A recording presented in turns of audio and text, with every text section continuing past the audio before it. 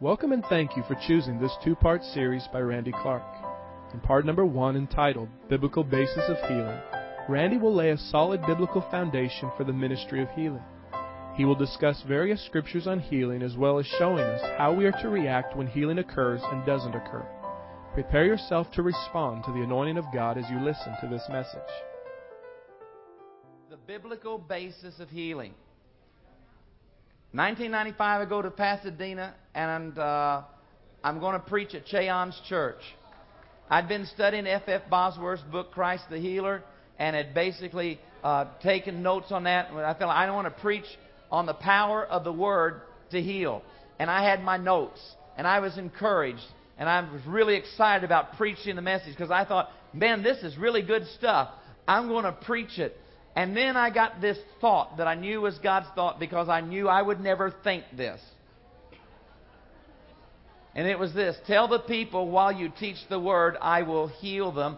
And they will feel my anointing come on their body. And when they do, they can't remain passive. They have to do something. When they feel the anointing come on their body, they have to stand up till you see them and say, I bless you in the name of Jesus. And then they can sit back down. I thought, oh my God, what if that isn't you? What if that's just my mind? I don't think it's my mind. I think it's you, but what if I'm wrong? And if I say that and nobody stands up, I'm going to be looking so stupid and I'm going to feel so embarrassed. But I want to tell all you pastors, you need to get out of your own church, go somewhere else and preach so you can risk like that, so that if you're wrong, you never have to go back and see those people again.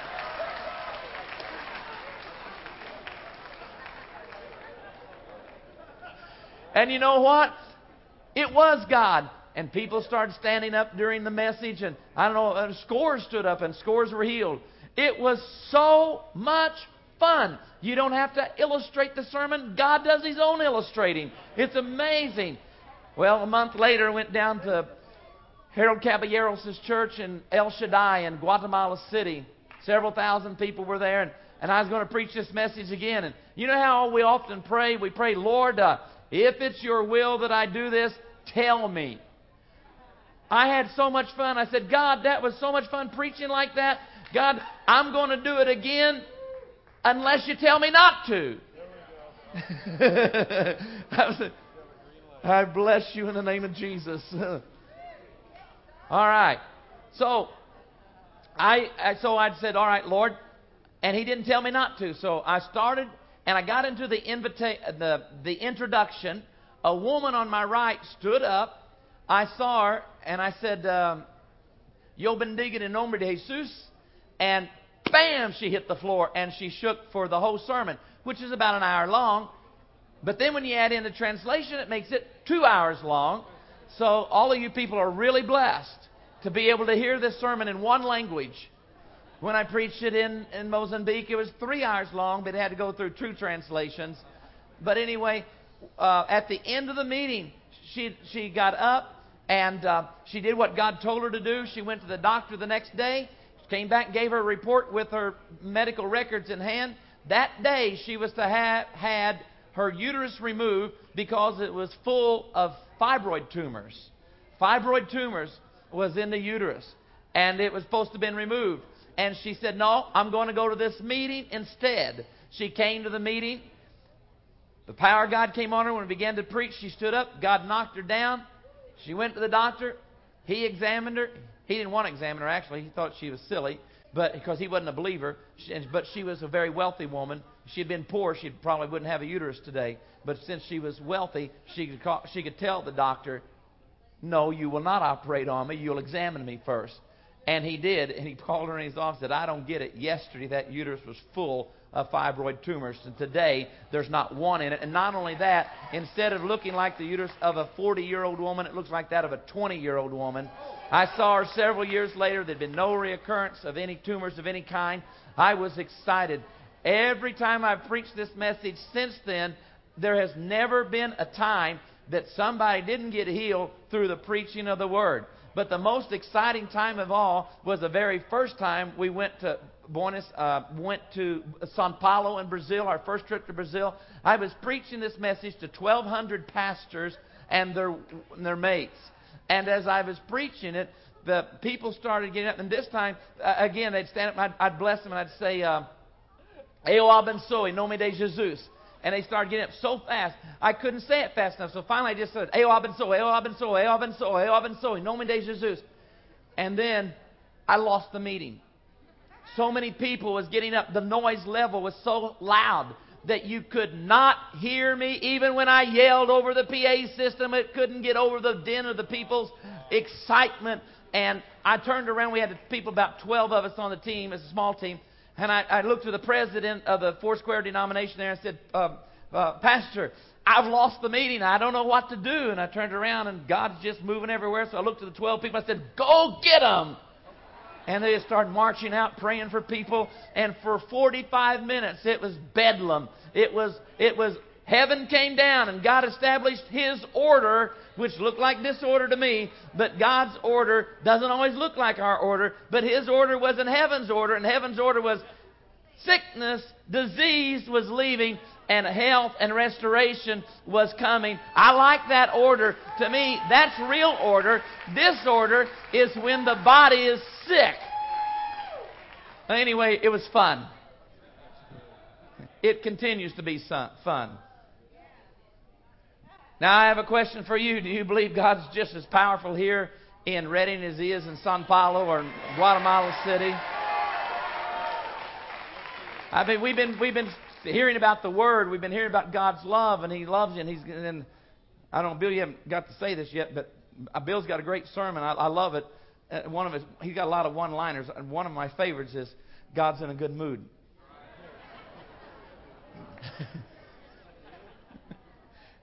I don't think everybody believes that. But He is. And His mood is love toward us. And we see the mood of God in Jesus Christ. And so we're just going to begin with the Word. And again, I'm going to ask that you can't remain passive. You feel heat, energy, your pain in any way changing, your pain getting less, your pain moving, getting more. You get hot, get cold, feel wind around you. Stand up. Feel like something's touching you. Feel weight on you, like, oh my gosh, I can't hardly sit up in this chair. Stand up. I bless you in the name of Jesus. I bless you in the name of Jesus. I bless you in the name of Jesus. God is in a hurry tonight. Wow. I bless you in the name of Jesus. I bless you in the name of Jesus. I bless you in the name of Jesus. I bless you in the name of Jesus. Even if you were just trying to get something out of your pocket. I bless you in the name of Jesus.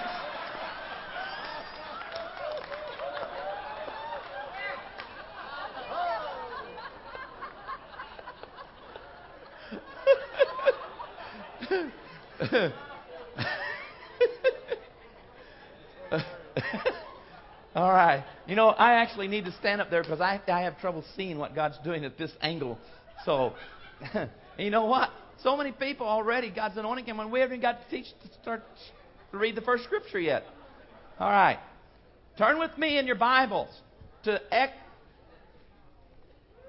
the book of Exodus.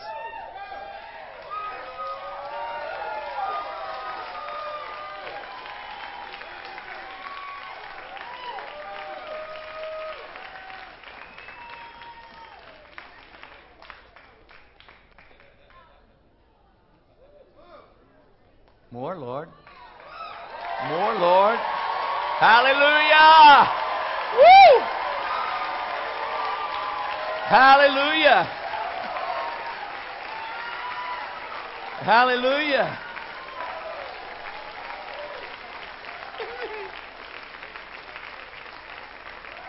Wow. More. More. Woo!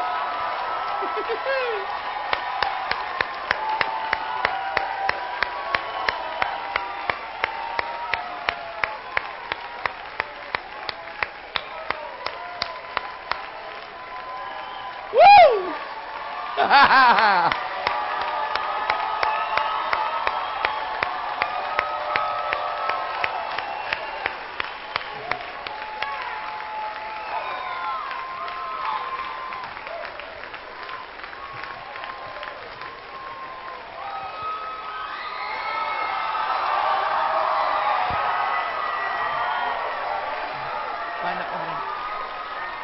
Hallelujah.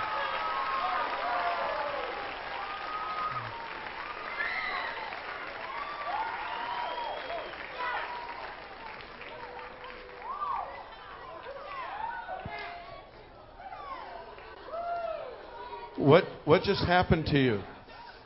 I had a miracle.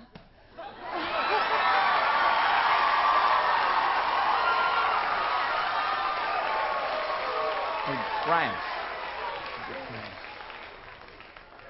What? All this happened. What? I don't have a Kleenex.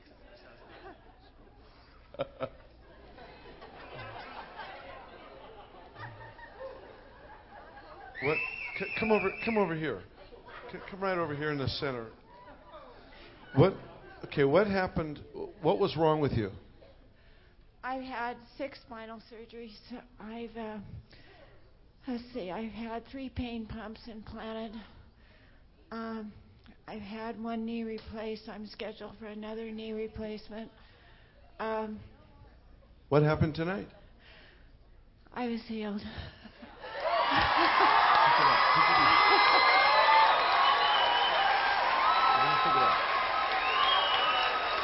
What?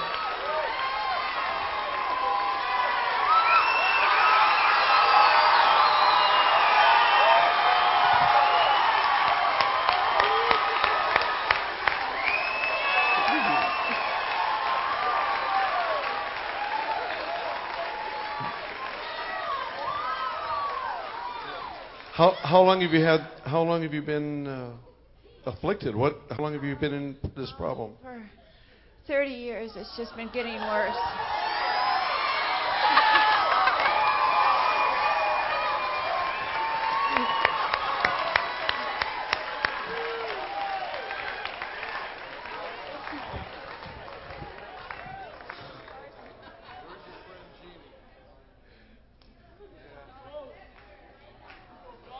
Always behind the scenes.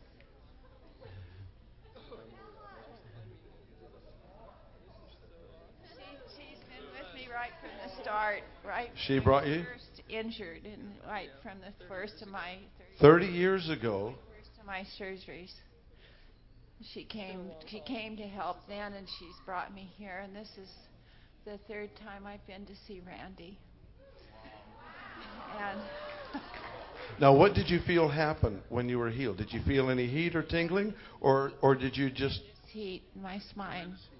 Right. In your spine. Right. Was the main problem in the spine? The main problem is in my spine. Yes. Was.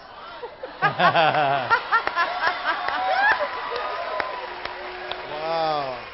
Let's give a shout of praise to the Lord.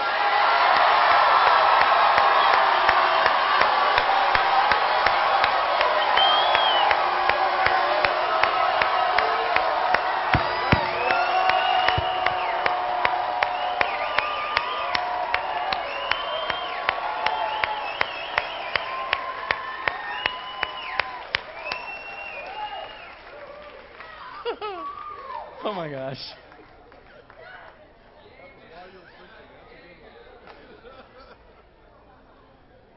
Oh.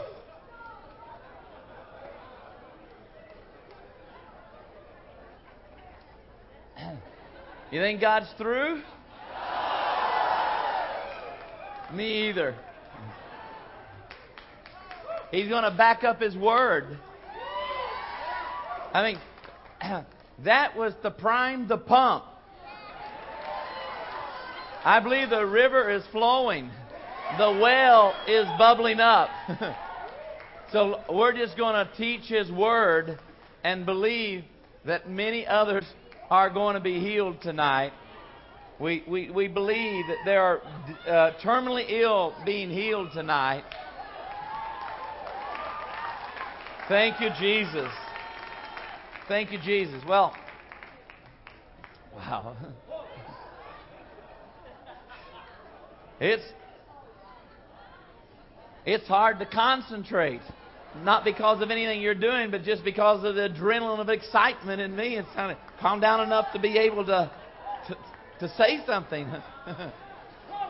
Well, God just proved the first point of tonight's message And that is that God's self-revelation is He is Jehovah Rapha. I am the Lord who heals you.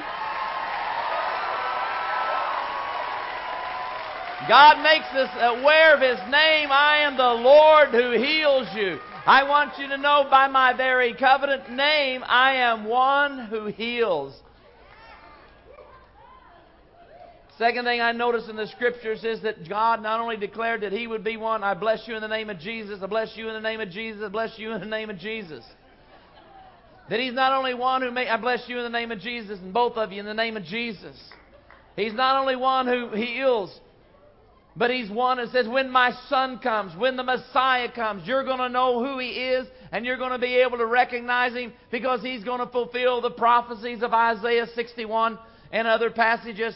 Because the Messiah, myself coming to you, my Son coming to you in the flesh, He will be a healer. I bless you in the name of Jesus, and I bless you in the name of Jesus. God wanted us to know that we'd be able to recognize the Messiah because of the anointing on His life and in His life for healing. I bless you in the name of Jesus. Turn with me to Luke chapter 7, verse 20.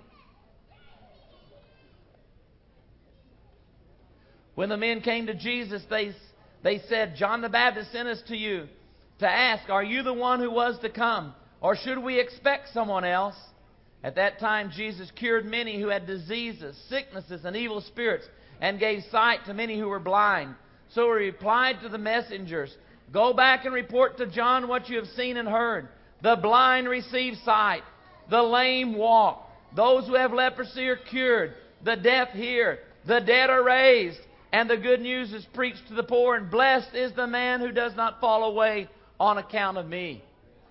I just want to declare testimony tonight at all that Jesus said that the Messiah would do and what He was doing. To tell John, He said, that's the way I'm fulfilling Isaiah 61. Go tell John, Isaiah 61 is fulfilled. I am the Messiah. I bless both of you in the name of Jesus. And I bless you in the name of Jesus, in the name of the Messiah, in the name of our healing Messiah, in the name of the Son of God who has healing in His power. I bless you in the name of Jesus. I'll never forget the first time I ever saw a blind person healed. I'll never forget it. We were down in Cordoba, Argentina. We were in an old building that looked like a warehouse for tractors. Big bugs about this big.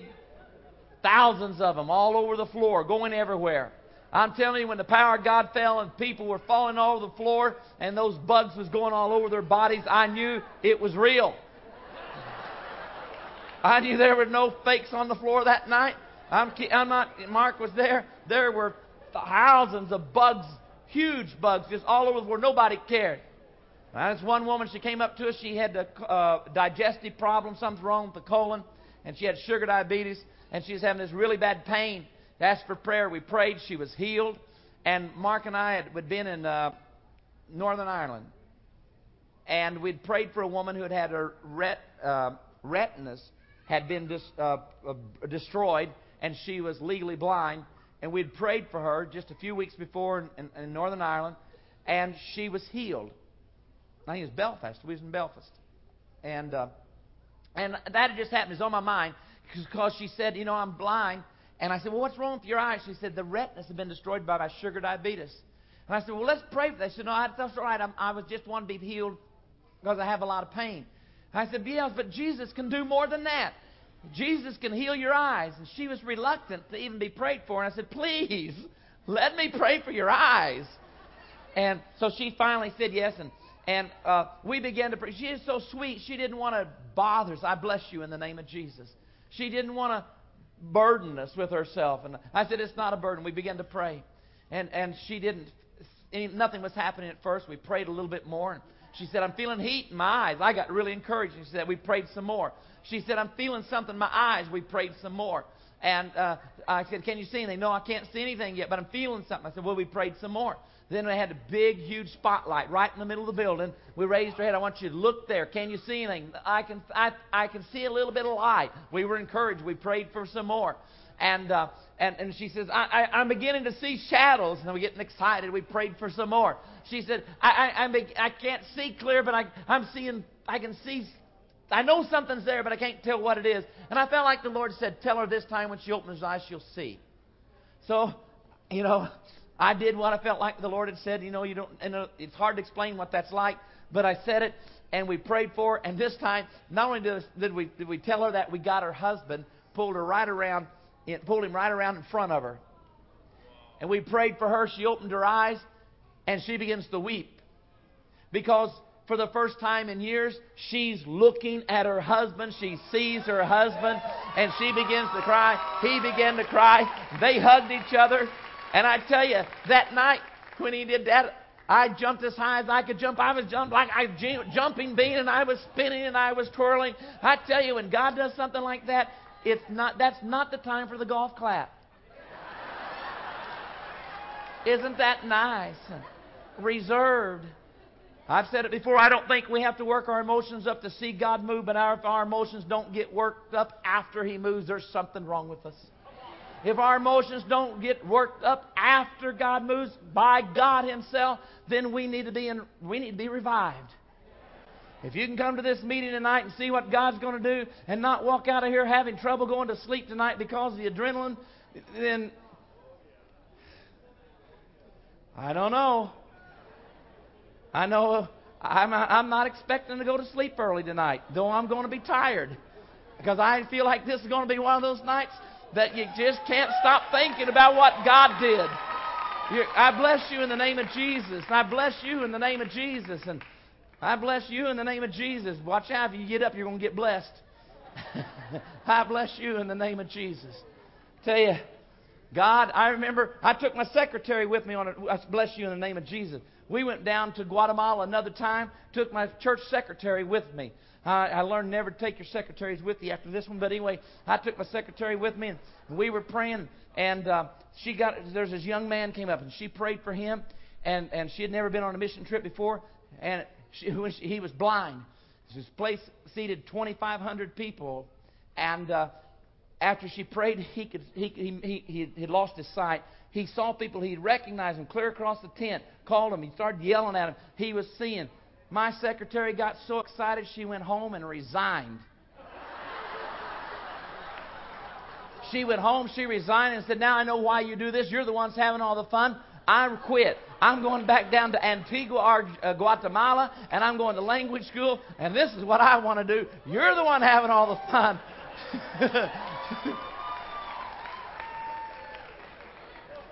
I took my doctor's wife, and we went to, well, I didn't take her by myself. She went with us on a big team. I want you to know I had a lot of people with me, but this one was the doctor's wife. And we were in Moscow. And I want you to know that Jesus Christ is the same yesterday, today, and forevermore. And He healed the blind, and He still heals the blind.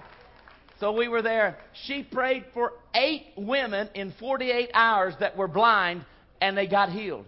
One of the pastors that came with us. So we're just declaring what He said He did and what He does still. Jesus said, go back and tell John. John's discouraged. John's depressed. John's wondering if I really am the Messiah. Go back and tell John what you just saw. I tell you, some of you may have friends, they don't know if Jesus is the Savior or not. Maybe they think somebody else is or something. Just go back and tell them what you saw tonight. Said, in Jesus' name, these things took place at Redding at Bethel Church when I was there. And I saw with my own eyes. Well, anyway, one of the pastors with me, he came up. His name was Steve. And his dad was with us. His dad was going blind. He had this disease. It's got a name, and it's degeneration. It's where it's like there's cones in the back of your eyes, and these cones begin to die. And it's a degeneration. I forget the name. Macular degeneration. He had it really bad, and he was going blind. And the doctor told him, there's not hardly anything we can do. I don't want to do this type of surgery. And so it might help just a little bit, but also you could go blind. He said, why don't you just wait until you get back from the healing meeting? You're going to Moscow. So he went to Moscow with us. He got healed. Steve's dad was a pastor. He got healed. Steve came up to me and said, Randy, I need your permission. I'm under your authority. I need to know if I can do this or not. And I said, well, what is it? He said, you see that older woman over there? She's quite elderly. I said, yeah, I see her. He said, I think the Lord just told me I'm supposed to spit in her eyes and she'll see. but I'm under your authority. What do you want me to do?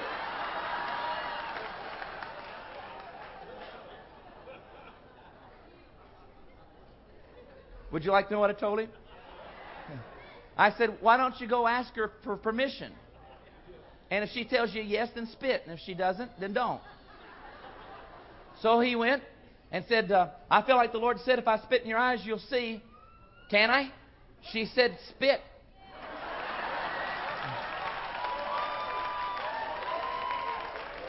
So I watched him. He didn't hike and spit in her eyes. But what he did was he spit in his hands and rubbed it in her eyes, and she could see.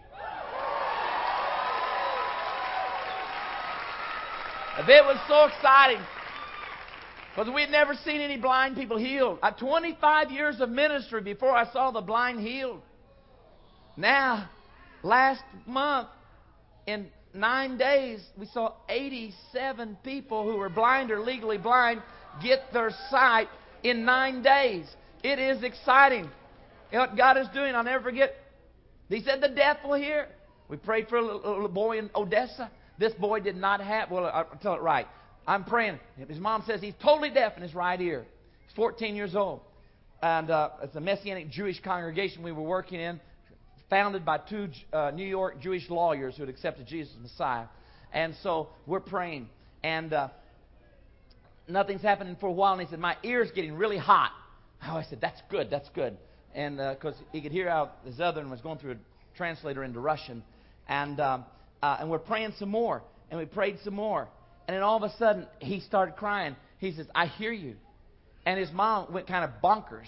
And I thought, yeah, well, wonderful. We've seen quite a few people get healed and of deafness. But she said, you don't understand. I didn't tell you everything. He didn't have an auditory nerve. I had been to the best doctor in Odessa, and then we went to Venice, where the canals are, and we went to another special doctor, and both doctors said that his auditory nerve had been totally destroyed by some type of severe infection, and he was missing the auditory nerve. I'm glad she didn't tell me that, because I know I had enough faith for the deaf to hear. I wasn't sure I had enough faith for the creative miracle. And so I'm not knowing about it made it easier for me. And not that God would be limited, but I might limit myself there. And it's given us encouragement to see what God does. Well, anyway, Jesus is the Son of God who came to show us the heart of God, and He fulfilled the Old Testament prophecy of how you'd be able to recognize the Messiah, which is Hebrew for Christ. You'll be able to recognize the Christ by the power in His life to heal. We should be able to recognize the body of Christ today by the power of the Spirit that was on Jesus now upon His body to heal the sick. I grew up in a time in the 50s and 60s, particularly the 50s, when everybody was saying they're the real church. The Church of Christ was the real church because they had the real name. There's no Methodist in the Bible. There's no Presbyterians in the Bible. But you can find churches of Christ in the Bible, so that's why they're the right one. And then, of course, we Baptists knew that we were the right ones because we could trace our lineage all through every heretical group that there ever was in Christianity, all the way back through the Montanists and all to John the Baptist. And of course, and the Methodists and the Catholics said we're the right one. Everybody felt like we're the right. And a lot of time of prejudice, and there's a lot of things that I bless you in the name of Jesus. And so in this time, I just felt like you know how you can really recognize a true Christian church. I bless you in Jesus' name. You can recognize a true Christian church. I think it's not so much whether or not which one's got the right, correct, 100% right doctrine. It's the one that has the presence. The Christian church, Christian, it comes from the word Christ, which means anointing. There ought to be the evidence of the anointing. I bless you both in Jesus' name. Evidence of the anointing, and the anointing brings the healing. God is still doing it. I bless you, Don, in Jesus' name. Now, I can't believe I'm just where I'm at right now. All right. Let's turn over to Luke chapter 4, verse 18. The Spirit of the Lord is on me because He's anointed me to preach good news to the poor. He sent me to proclaim freedom for the prisoners and recovery of sight for the blind and release the oppressed and proclaim the year of the Lord's favor. Again, He's looking back to Isaiah 61. That was His mandate. He knew He was fulfilling it. He was the Messiah. The Spirit of the Lord, we should be able to say that. The Spirit of the Lord is on me. The Spirit of the Lord is on you. The Spirit of the Lord is in us. And He has anointed us to do these things. And when we really begin to believe it, we will see more when it becomes more certainty to us. Well, I also think another thing the Bible teaches about healing is that you have been commissioned by Jesus to heal. Say, I am under a divine commission. I have orders from Jesus. I am to heal the sick. He didn't say pray for the sick. He said heal the sick. I have a commission. I'm going to obey. I bless you in Jesus' name. Now up to this night, I bless you in Jesus' name, you and you in Jesus' name. I want to declare to you that up until tonight, if you have not been praying for the sick, if you have not felt like you were supposed to, that's just for somebody else. Up to this point tonight, you could have just committed what we call a sin of ignorance, which is not as serious as a transgression. A transgression is when you know the law and you choose to disobey. Rebellion is the same as witchcraft. How can we rebel? By disobedience. So there are things that God says by His fence, don't do these things. And if we do them, what are we doing? Rebelling. That's transgression. On the other hand, if God says, I want you to do these things, and you say, no, or you say, okay, I will, but you never follow through, what are you? You're in rebellion. And so after tonight,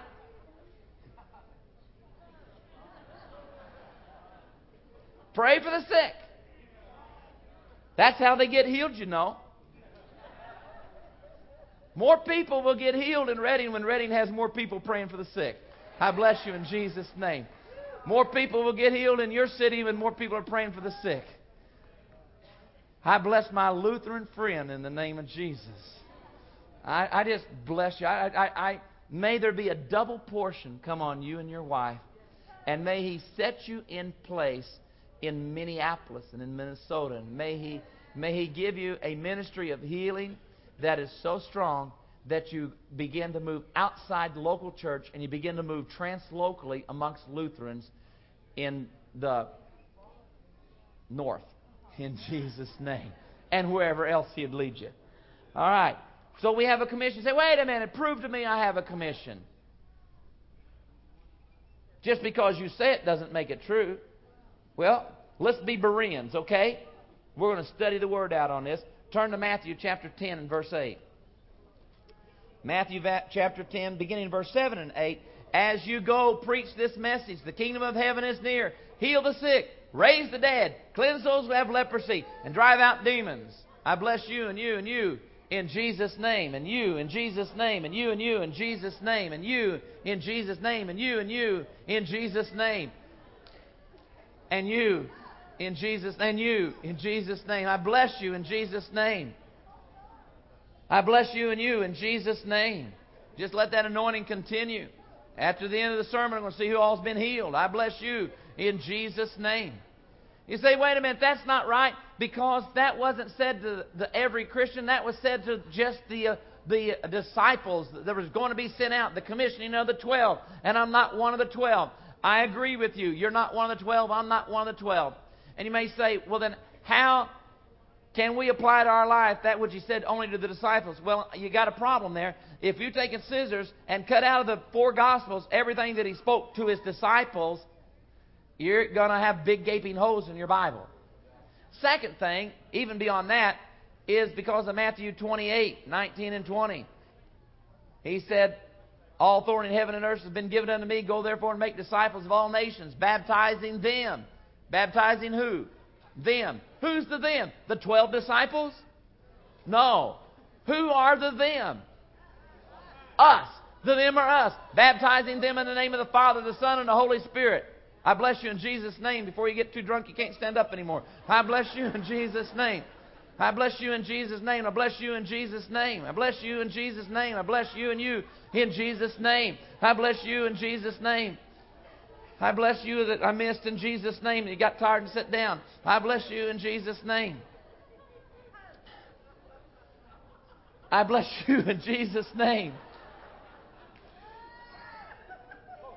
Go therefore and make disciples of all nations, baptizing them, which is us, in the name of the Father, the Son, and the Holy Spirit. Amen? Is that the Bible? That means that we were to be baptized, right? And teaching them, who are the them? Us. To obey everything. Say everything. That I have commanded you. Teaching them to obey everything that I have commanded you. According to Ephesians chapter 4, 11 and 12, and when He ascended, He gives some to be apostles, prophets, evangelists, pastors, and teachers for the equipping of the saints for the work of ministry. What everything I've asked you to do, I want you to teach the church how to do. Because I bless you in Jesus' name. So can you see that you're under a commission? Now, when I used to read this passage in Matthew 10, it bothered me. I remember I was at Cleddy Keith Assembly of God Church, the third largest Assembly of God church in the state of Kentucky. And I was reading this passage. I was going to preach this message. And I did not like a part of this passage. I'll tell you, there was something I just didn't like. And the Holy Spirit spoke to me and said, "You're ashamed of that passage, aren't you?"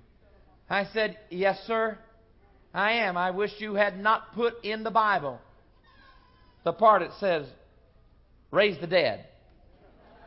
Lord, we're still working on the heal the sick. And when you put in that part about raising the dead, you just raise the stakes way too high. I'm embarrassed to even say that part." You know, you can tell where somebody's at doctrinally by how they read the Bible. I remember, if you was reading that passage from in Peter, where it says, "Repent and be baptized, and you shall receive the gift of the Holy Spirit." Well, if you read that, if the Baptist reading it, he'll say, "Repent and be baptized, every one of you, in the name of Jesus Christ, and you will receive the gift of the Holy Spirit." The Church of Christ, they'll read it, "Repent and be baptized in the name of Jesus, and you'll receive the gift of the Holy Spirit." United Pentecostal will read it, "Repent and be baptized in the name of Jesus, and you shall receive the gift of the Holy Spirit." And the Assemblies of God will say, "Repent and be baptized in the name of Jesus, and you shall receive the gift of the Holy Spirit." Well, I'd read it like this. When I was 32 years old and hadn't seen anything but a healing, I'd read it this way: "As you go, preach this message, the kingdom of heaven is near. Heal the sick, raise the dead, cleanse those that have leprosy, and drive out demons." And then the power of God, I bless you in Jesus' name. Then the power of God fell upon my church, and we saw one of our guys who had something like leprosy, some skin disease that he had never been able to be healed of since Vietnam. We prayed for him, watched his skin turn clean for the first time in 20-some-odd years. I bless you and I bless you. Then I got ready to read the Scripture as you will preach this message, the kingdom of heaven is near. Heal the sick. Raise the dead. Cleanse the lepers. Drive out demons. And then we cast our first demons out. Now I'd read it. As you go preach this message, heal the sick. Raise the dead. Cleanse the lepers. Drive out demons. So the Lord was calling me on the carpet in Kentucky. He said, "You don't like that part, do you?" "No, Lord, I don't like that part because it embarrasses me, because we fall so far beneath."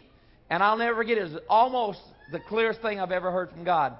And He said this: "Don't you dare become an experience-based preacher. And don't you dare lower my word to the level of your experience or create a false theology that excuses your experience. You preach what's in my word and let your experience rise, because it'll never happen any other way." I bless you and you and you and you in the name of Jesus. And you in the name of Jesus. And you, I bless you in the Jesus name. I bless you in Jesus' name. There's power, wonder-working power. in the blood of the Lamb. It's a wonderful name. I bless you in the name of Jesus. I like that. Silver and gold have I none, but such as I have give I unto thee. In the name of Jesus. Take it. Receive it.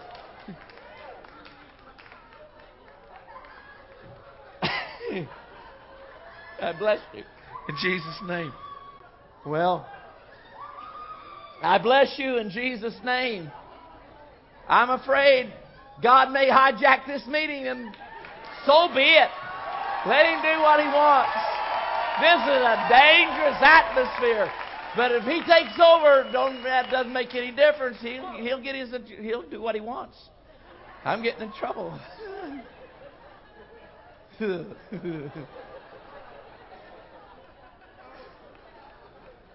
So anyway, that day in Florence, Kentucky, I said, "Okay, God, I'll preach it." I've never seen anybody raised from the dead, but Omar Cabrera has told me how that God used him to raise somebody from the dead. And I heard somebody in Russia tell how they had been raised from the dead. So God, I'm going to tell them everything I know. I got up and preached, and I didn't hum-haw around, and I didn't lower my voice when I got to raise the dead. And I taught, this is what you do. Somebody dies, and it's like there's an accident or something. You know that they shouldn't have died. Then call their spirit by name back into their body. Call their spirit. You never know when you're going to need to know this. Don't just go in the morning, take your authority, call their name. That's all I knew how to tell them, because that's what those other guys had done. The electric guitar player was in the band. He was in his 30s, I think. And within a few months of this sermon, his little boy had a tricycle or a bicycle, I forget. I think it was a tricycle.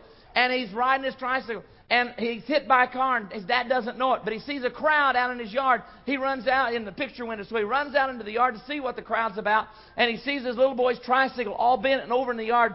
Fear grips him. The dad had just graduated from EMT school, emergency medical technician. He had been trained to know what death looks like. He had been trained to know the signs of death, because as an emergency medical technician you need to. He said, I got there, my son's eyes were rolled back in his head. They were glazed over. He had no pulse, no respiration. Every sign that I'd been taught about what death looks like was in my son. And my wife saw it, and she went across the yard with her hands screaming, just hysterical. Her little boy was dead. And I began to feel that. And then I remembered. The message. Then I remembered the sermon where you taught about with Gadders being raised today. And I began to call on the name of my little boy. And after several minutes, somebody else had called 911. And after several minutes, before the ambulance got there, all of a sudden he went, and he began to cry. The most beautiful cry.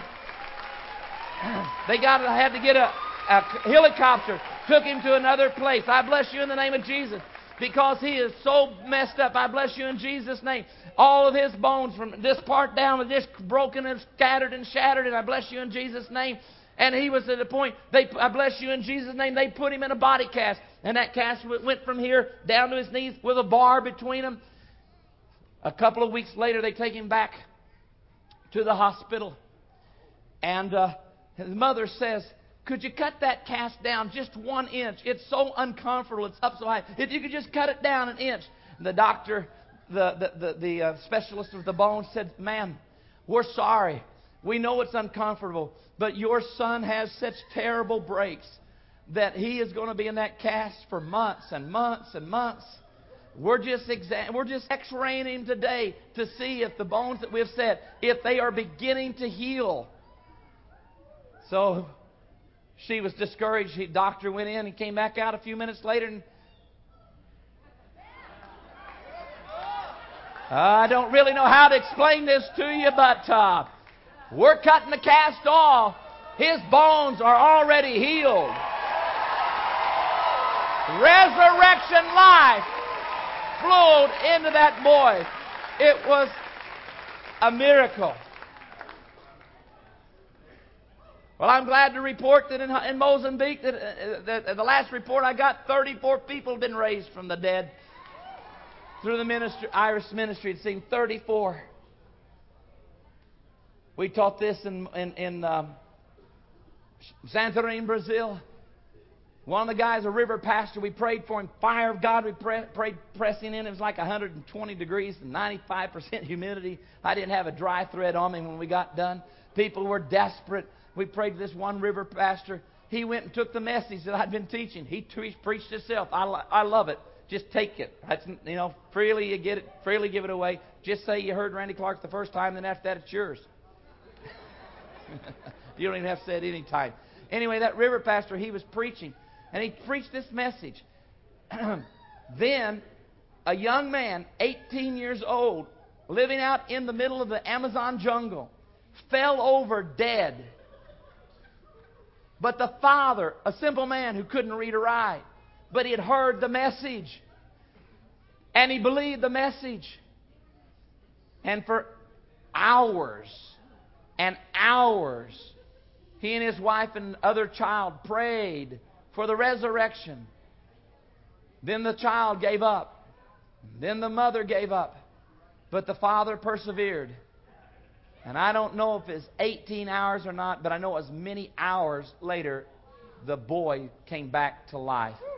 And we got to interview the pastor who had recorded the miracle.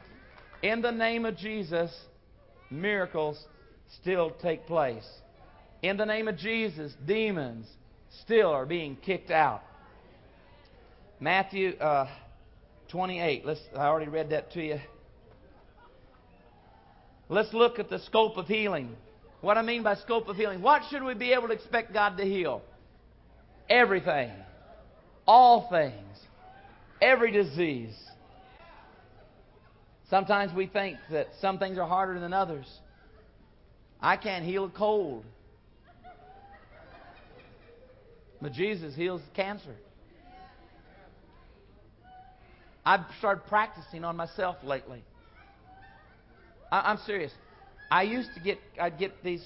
I've been pretty healthy as far as much travel, and they say I have a health practitioner, kind of a naturopath or what you might want to call them, and she said, your schedule is really not a healthy schedule. You need regularity when you eat, when you go to the bathroom, when you sleep. My sleep patterns are messed up. My bowels are totally confused.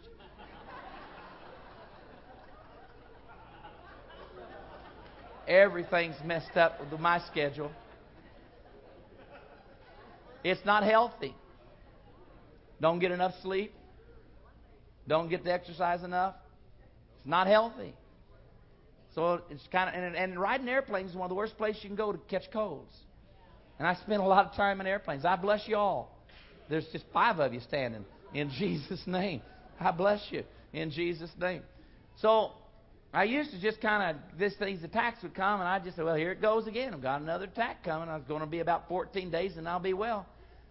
Well, I've been hanging around other people from other movements for a while now, and my perspective's changing. So I got on this plane. This happened 3 times. I told my wife about it because I get excited about little things, because if it's yours, it's not little. And so I got in the airplane, and I was coming home from São Paulo the other day, and all of a sudden I started sneezing my head off. And rather than say, okay, here we go again. No, this time I put my hand in business class. I didn't care. I put my hand on my own self. I said, in the name of Jesus, I speak to that sickness, that disease, that virus. I curse you in the name of Jesus. Get out of my body now in Jesus' name. I didn't get sick. That happened 3 times in a row. The attack would come. I'd pray for myself. I figured, God, if it works for other people, it ought to work for me too. Well, I'm off the subject, but no, I'm not off the subject. I was talking about healing. That's a pretty big subject. All right.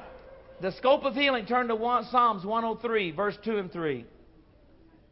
Psalms 103, verse 2 and 3. Praise the Lord, O my soul, and forget not all of His benefits. Praise who forgives all of your sins. How many?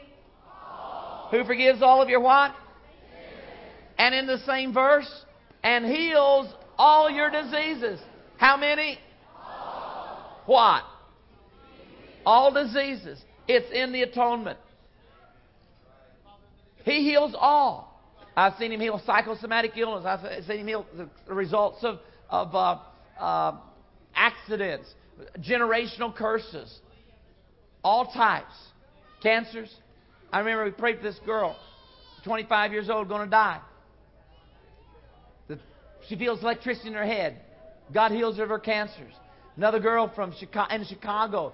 She came 2 hours driving there. Got there just from churches over. She had heard about it. We're praying for her. She's got a little beanie on because she's got all of her hair's been lost it through chemotherapy, and it's just starting to grow back in. And it's only about this long now. And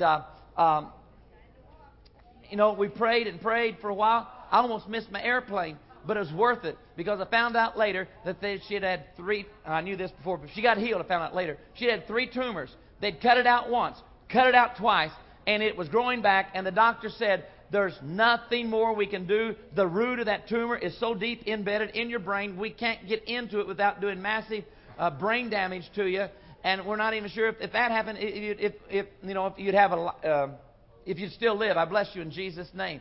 But the power of God came in that young woman, and she was totally healed of that brain tumor.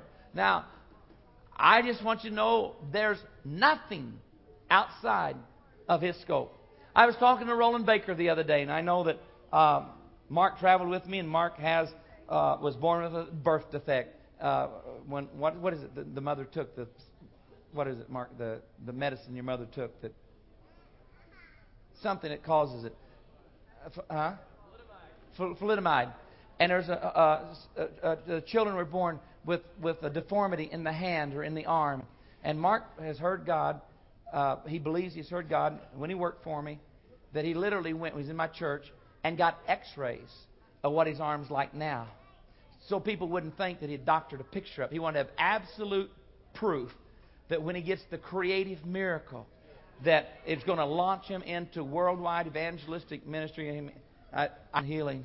I think it will do that. But anyway, he's believing for it. And so I was with Roland Baker, and we were talking. And I told him, I said, Roland, have you ever seen anything cut off, restored, grow back?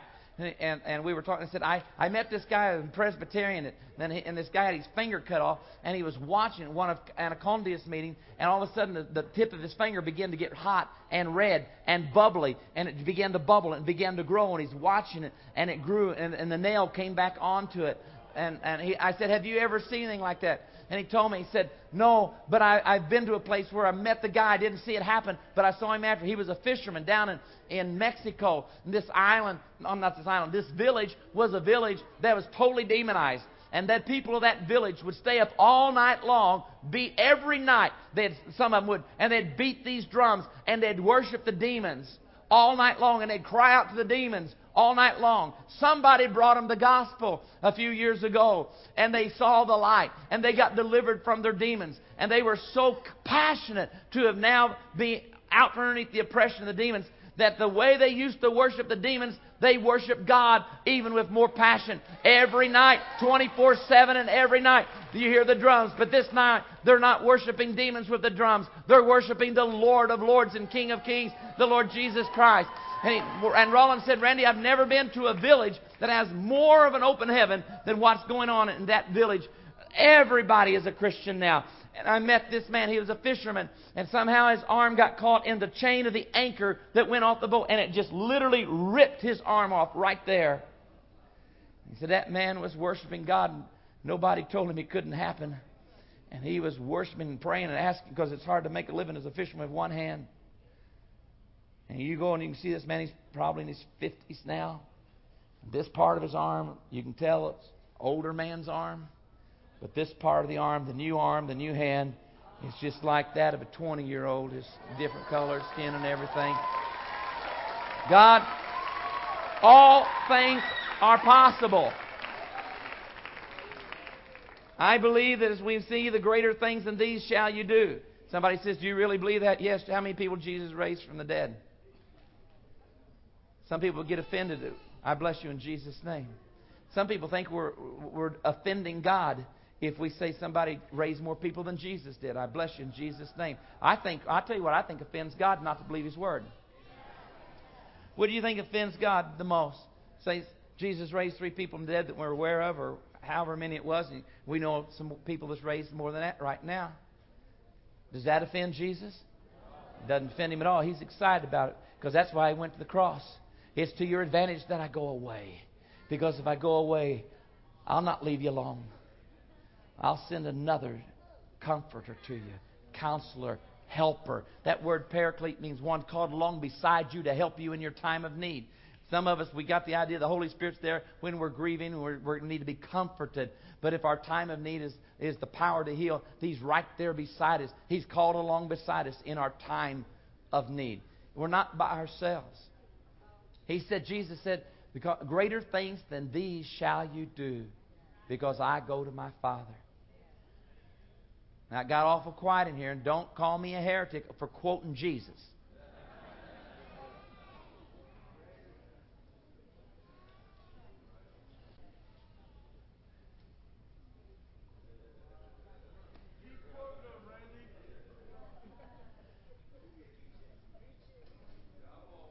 Jesus, for the joy that was set before Him, endured the cross and despised its shame.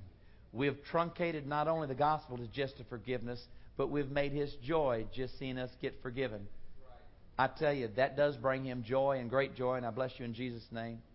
But I tell you, I bless you in Jesus' name.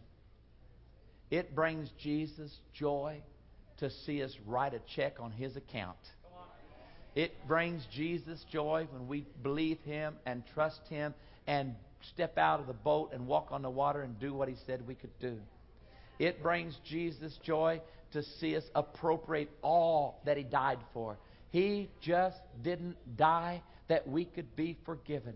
He died that we could be forgiven and empowered and do the things that He had been doing so that His Father would be glorified and that our joy might be full. Maybe one of the reasons why there's not enough joy in the church is because there's not enough God in the church. Not enough God to do the things of God. I think this is a pretty joyous night tonight.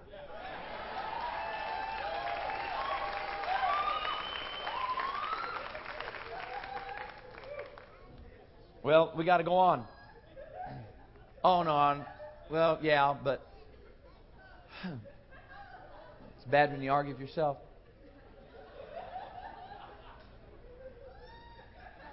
I bless you in Jesus' name. One night we were in Bergen, Norway. Every time you hear the word Norway, this side over here has got to go, yeah. We were in Bergen, Norway. I bless you in the name of Jesus. And I had 3 young seminarians, Methodists, going to a liberal seminary where they taught Bultmann's demythologizing, which means this: anything supernatural did not happen even in the Bible. It's mythological. I bless you in Jesus' name. And ha ha ha against liberalism. I bless you in Jesus' name. I don't see anybody can believe that stuff. Anyway, so these guys have been trained on that because they're anti-supernatural bias.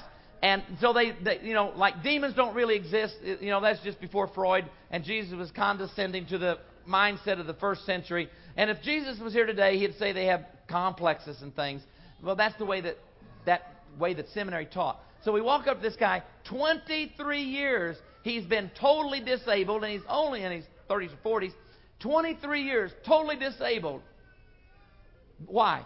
Because he has severe shooting pains in his lungs, and they don't know why. I walked up to the guy and, stuck my fat hand out and said, "Come, Holy Spirit." And I started saying, "In the name of Jesus." When I said Jesus, he went, "Oh!" When you spot him, you got him. I bless you in Jesus' name. I turned around, I bless you in Jesus' name. I turned around to those 3 seminarians and I said, "Watch this. In the name of Jesus Christ, I break your power and I cancel your assignment and I command you to come off his lungs." And no, instantly he was healed. Those afflicting spirits were gone. I told him those were afflicting spirits. I turned around and looked at those Methodist seminarians again, and they were... A little bit later that night, one of his girlfriends, fiance, she had something severely wrong with her sinuses. Going to have to go have an operation on her sinuses because she has this really, really bad thing. We start to pray for her. All of a sudden, her face starts going.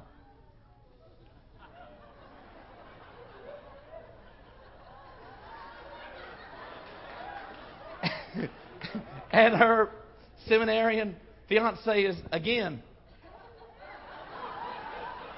I want you to know that night, Bultmann got a bullet to the head as far as theology goes, and they returned to the Scripture. And those three Norwegian Methodist seminarians, they began to lead revival, and they began to be dispensers of the water of the river in Norway, because in one night, all that years of training went out the window when they saw the power of God and the authority of God. I'm glad I live when I do. I'm glad I live right now. I don't want to live at any other time, because I believe right now is one of the greatest times to be alive in the Church of Jesus Christ. I believe we're going to be in one of the greatest healing revivals. God is looking for people to use. God is looking for people who will step out of the boat and use His name and believe His word and trust His blood and give Him all the glory. Well, all right, let's turn to Exodus chapter 34. All right, well, forget it. I'm just going to tell you the rest of it. Exodus chapter 34, God promises to enter into a covenant where the people will see things like they've never seen before, and there'll be mighty deeds that will be done and wonders that will be done based upon the covenant, and that was to the people. Now, wonders, healings are not necessarily wonders, but wonders does include healings. And in other places in the covenant, God said, I'm going to take all your sicknesses away. Talks about healing in the covenant. And so healing, we're talking about the basis of healing. There's three bases of healing. One, healing's in the old covenant. And Hebrews says we have a better covenant with better promises based upon a better sacrifice. I bless you in Jesus' name. If it's a better covenant, then it's got to be at least as good as the old one. If it's a better covenant, then don't tell me healing was in the old one, but the better one doesn't have it. So healing's in the covenant. The denomination that's most connected to covenant theology is Presbyterians. But they're cessationists, most of them. Don't believe that healing's for today. We were at Melbourne, Florida. The church that had the most healings was the Presbyterian church. Out of all, had 11 denominations working together. I bless you in Jesus' name. I bless you in Jesus' name. Healing is in the covenant. Healing is in the atonement. Not just through it, but in it. It's in the blood of Jesus. In the death of His death on the cross. It's in His stripes. Matter of fact, stripes really isn't the right word. Michael Brown's book teaches us that the Hebrew doesn't say by His stripes. That's what it says, and by His wound. One wound. So, well, then how do you make out one wound? It meant that His body was so wounded that His body was literally like one solid wound. We are healed. So healing is in the covenant. Healing is in the atonement. Healing is in the kingdom. This is the message. I bless you in Jesus' name. The kingdom of God is at hand. The kingdom of heaven is near. The kingdom of God is within you. Healing's in the kingdom. He did say the healing, don't look there. He said the healing's in you. The kingdom's in you. Now, healing's in the kingdom's in me. When I used to teach this a few years ago, I always made sure I was in balance and said, but I'm not the king. Because I was afraid of where that could go. I was afraid to protect the sovereignty of God. Well, now, I feel like the greater need is to have faith. The kingdom of God is within. It's at hand. Healing's in the kingdom. Colossians. Christ, this is mystery which has been hidden from ages, has now been revealed, which is this: Christ in you, the hope of glory. Synonym for glory by Paul is power. Christ in you is the hope of power. Christ in you is the hope of glory. Jesus reveals, John chapter 2, verse 11, where He turned the water into wine. This is where He did His first miracle, and He thus revealed His glory. The miraculous and the power of God is revealed. The glory of God is revealed through the miraculous, through the healing, reveals the glory of God. Now, when we sing ever again, glorify thy name. Remember that song? Glorify thy name in all the earth. You know what we're really asking? Demonstrate your power. The way He glorifies His name is a demonstration of His power to prove His faithfulness to His Word. Now,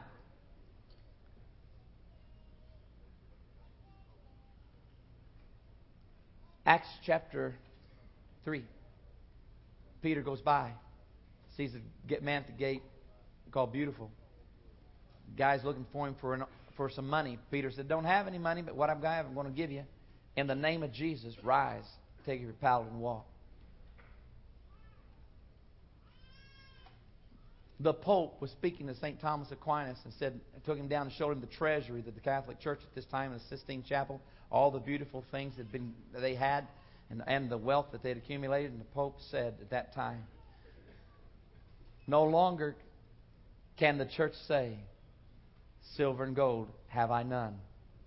And St. Thomas looked at him and said, "And neither can it say, 'Rise, take up your pallet and walk.'"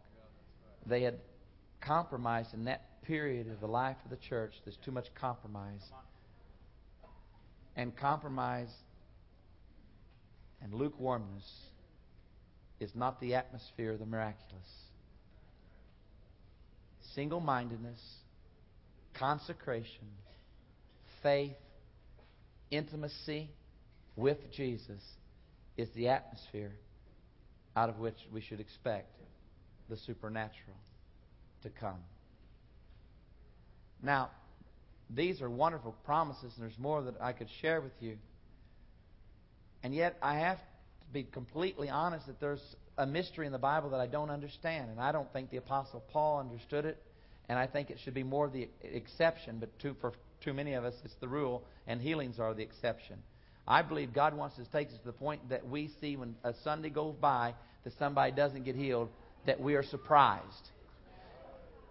I challenge every pastor in the sound of my voice that you come to a place that you literally expect every Sunday somebody will be healed in your church. Every week, people are going to be healed. And because for many of us, we are shocked and surprised when somebody's healed. God wants us to get us to the place that we're shocked and surprised if a week goes by and there's not a testimony of healing. Now, having said that, I want to go back to the exception. In 2 Timothy, the last part of 2 Timothy, Paul writes to Timothy, and he talks about Trophimus, who he had to leave sick in Miletus. Now, I believe Trophimus recovered. I believe that he was healed, or either supernaturally or naturally.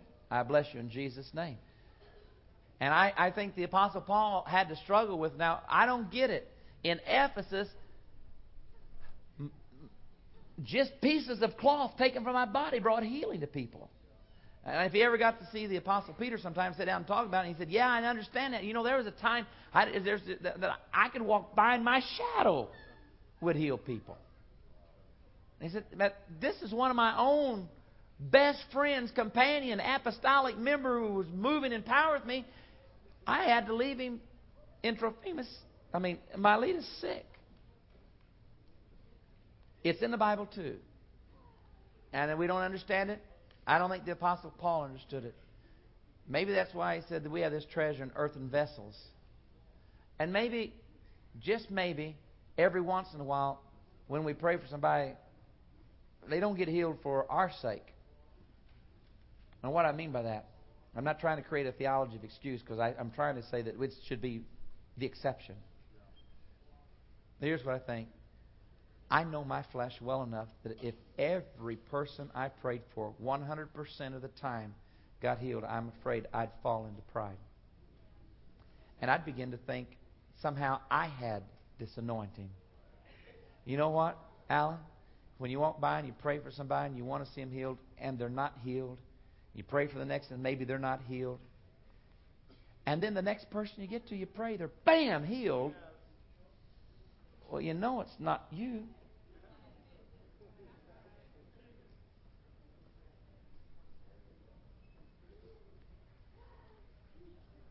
A theology of healing is based upon the cross of Jesus. It's appropriated by faith. I bless you in Jesus' name. I want to end with two stories. One, when I told you the story about Peter, what I wanted to get to was he's my hero.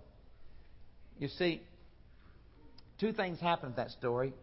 You know, I was in the vineyard for years. We got to be kind of proud of our model of praying for the sick. And one day we were up in Toronto, the Holy Spirit spoke to me, and He said this, I don't like the model you're using for praying for the sick. And I thought, I was shocked that He didn't.